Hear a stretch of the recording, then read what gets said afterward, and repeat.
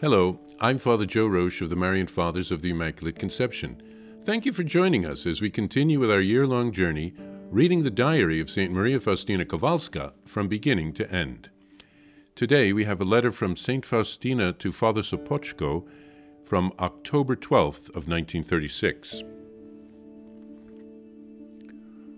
Krakow, 12th October, 1936. Jesus, Mary, and Joseph. Most Reverend and dear Father, thank you very much for your letter, which caused me so much joy. I am very happy that the Lord Jesus inspired you with this beautiful thought of having this holy card published. I shall pray ardently for this intention so that God may remove all obstacles in carrying out this matter. I would also like to thank you for the prayers you offer for my health, Father. Father, if it is the will of God that I should leave this exile, please change the intention and don't pray for my health, but rather for a happy hour of death. Don't you know, Father, how ardently I desire to become united with God? So why do you hold me back with your prayer? I would also like to thank you for your absolution and blessing, which I greatly appreciate. But unfortunately and surprisingly, I got better, and that in a very short time. I now take part in all spiritual exercises, and I have even resumed my duties in the garden. I really do not understand this sudden improvement in my health. Father, next time I shall do things differently. I will let you know when I am already with the Lord Jesus. Dear Father, I do apologize for writing so much about this illness of mine. As regards the diary, I thought of sending it to you through Father Andras, who will not refuse me this favor. Father Andras has great respect for you, Father, and he instructs me to inform you about the more important occurrences taking place in my soul. Father Andras has already asked me twice whether I have some kind of notebook where I could jot down everything that the Lord Jesus tells me. I can see that his direction does not differ in any way from yours, Father. How infinitely good God is to me. What would I do all by myself now that I have been led to the summits? One false step, and it can cause shipwreck. That is why I am holding on to God's hand, which I see in the confessor. Although you did not write anything about yourself, Father, I knew about everything, and I talked much about it with God. A soul which is especially loved by God is always tried in this way. Patience always gains the victory, and everything changes in time. Father, I would still like to add that at present my communion with God is the same as before, only with this difference. Right now, such a great longing for God comes over me that I do not understand how one can go on living without him. This love of God leads me into a kind of agony and longing for him.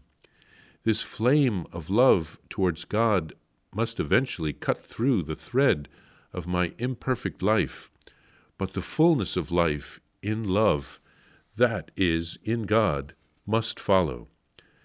Now, I experience more often and more strongly these 5 wounds of the Lord Jesus on my own body, particularly on Fridays, and whenever I come in contact with people who are not in the state of grace.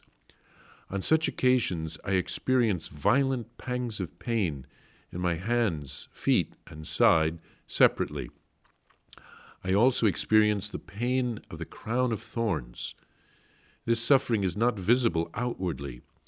I do not have any marks or scars exteriorly. How things will evolve, I do not know. These are great sufferings, but I accept them with love and submission to his holy will. I offer these sufferings for the conversion of sinners so that God's mercy may envelop them. As regards external mortifications, I currently do not undertake any, because I am in fact unable to practice any. But instead, I exercise myself in interior mortifications and in those sent to me by the Lord Jesus. I can assure you, Father, that after my death you shall receive both of my diaries, as such is the will of God. Nevertheless, I neither know the hour of my death, nor do I ask about it, even though I desire it so ardently. Let Jesus do with me as he pleases at this important moment of my life. It is only love which gives me the presentiment that my death will be a joy. I kiss your hand, dear Father, and ask your blessing. United in prayer in the most merciful heart of Jesus for poor sinners, Sister M. Faustina. Faustina is filled with joy to have received Father Sopoćko's letter. She declares that the holy card that he wants to print is an inspiration from Jesus. She promises to pray for the success of this endeavor, and she thanks him for the prayers for her health, but she'd rather he would pray for a happy death for her. She's a little upset that her health has suddenly improved and life goes on. This is still about 2 years before her death. We have to accept God's will in all things. Father Andras had also asked if she was keeping a diary, and Faustina notices the similarity in the way that both of the priests offer her spiritual direction. Both of them are led by Jesus. Faustina reveals that she had already been enlightened about Father Sopoćko's sufferings before he had written about them. And Faustina counsels him that suffering is part of our purification. And then she speaks about the state of her soul. Faustina's heart is burning to be with Jesus forever. She writes of the importance of that spiritual direction she received. She recognizes that she has been brought to the summits, to the heights, and it's easy to fall from there. So that's why the Lord has provided her with 2 holy spiritual directors. And then she writes of the 5 wounds of Jesus that she experiences interiorly, and when she experiences them, especially on Fridays, and when she's in the presence of a person not in a state of grace. It's like a hidden stigmata. But it's interesting that she says she experiences the pains separately. So it's almost like experiencing the nails being driven into the different parts of Jesus' body and then the crown being placed on his head. She says that she is not taking on extra mortifications. The interior mortifications that Jesus sends her are quite enough. And she promises to send the diary after her death. Up until that point, she had written in 2 notebooks. She eventually will write in, I believe, 6.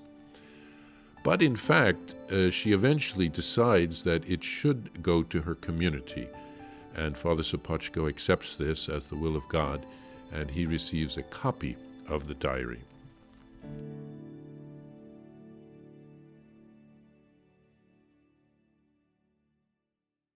Please follow or subscribe to this podcast to receive the latest episodes and updates. If you have enjoyed this podcast, I invite you to leave a review.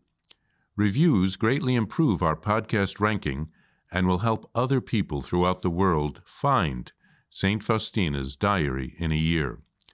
Remember, Jesus promised St. Faustina in diary number 1075, souls who spread the honor of divine mercy are protected by God like an infant by a gentle mother. Please help us spread the message of divine mercy. Thank you, and God bless you.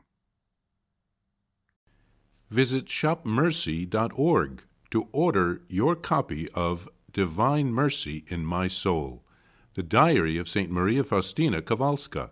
It's available in print in English, Spanish, and Polish, and in English as an e-book, available now on shopmercy.org.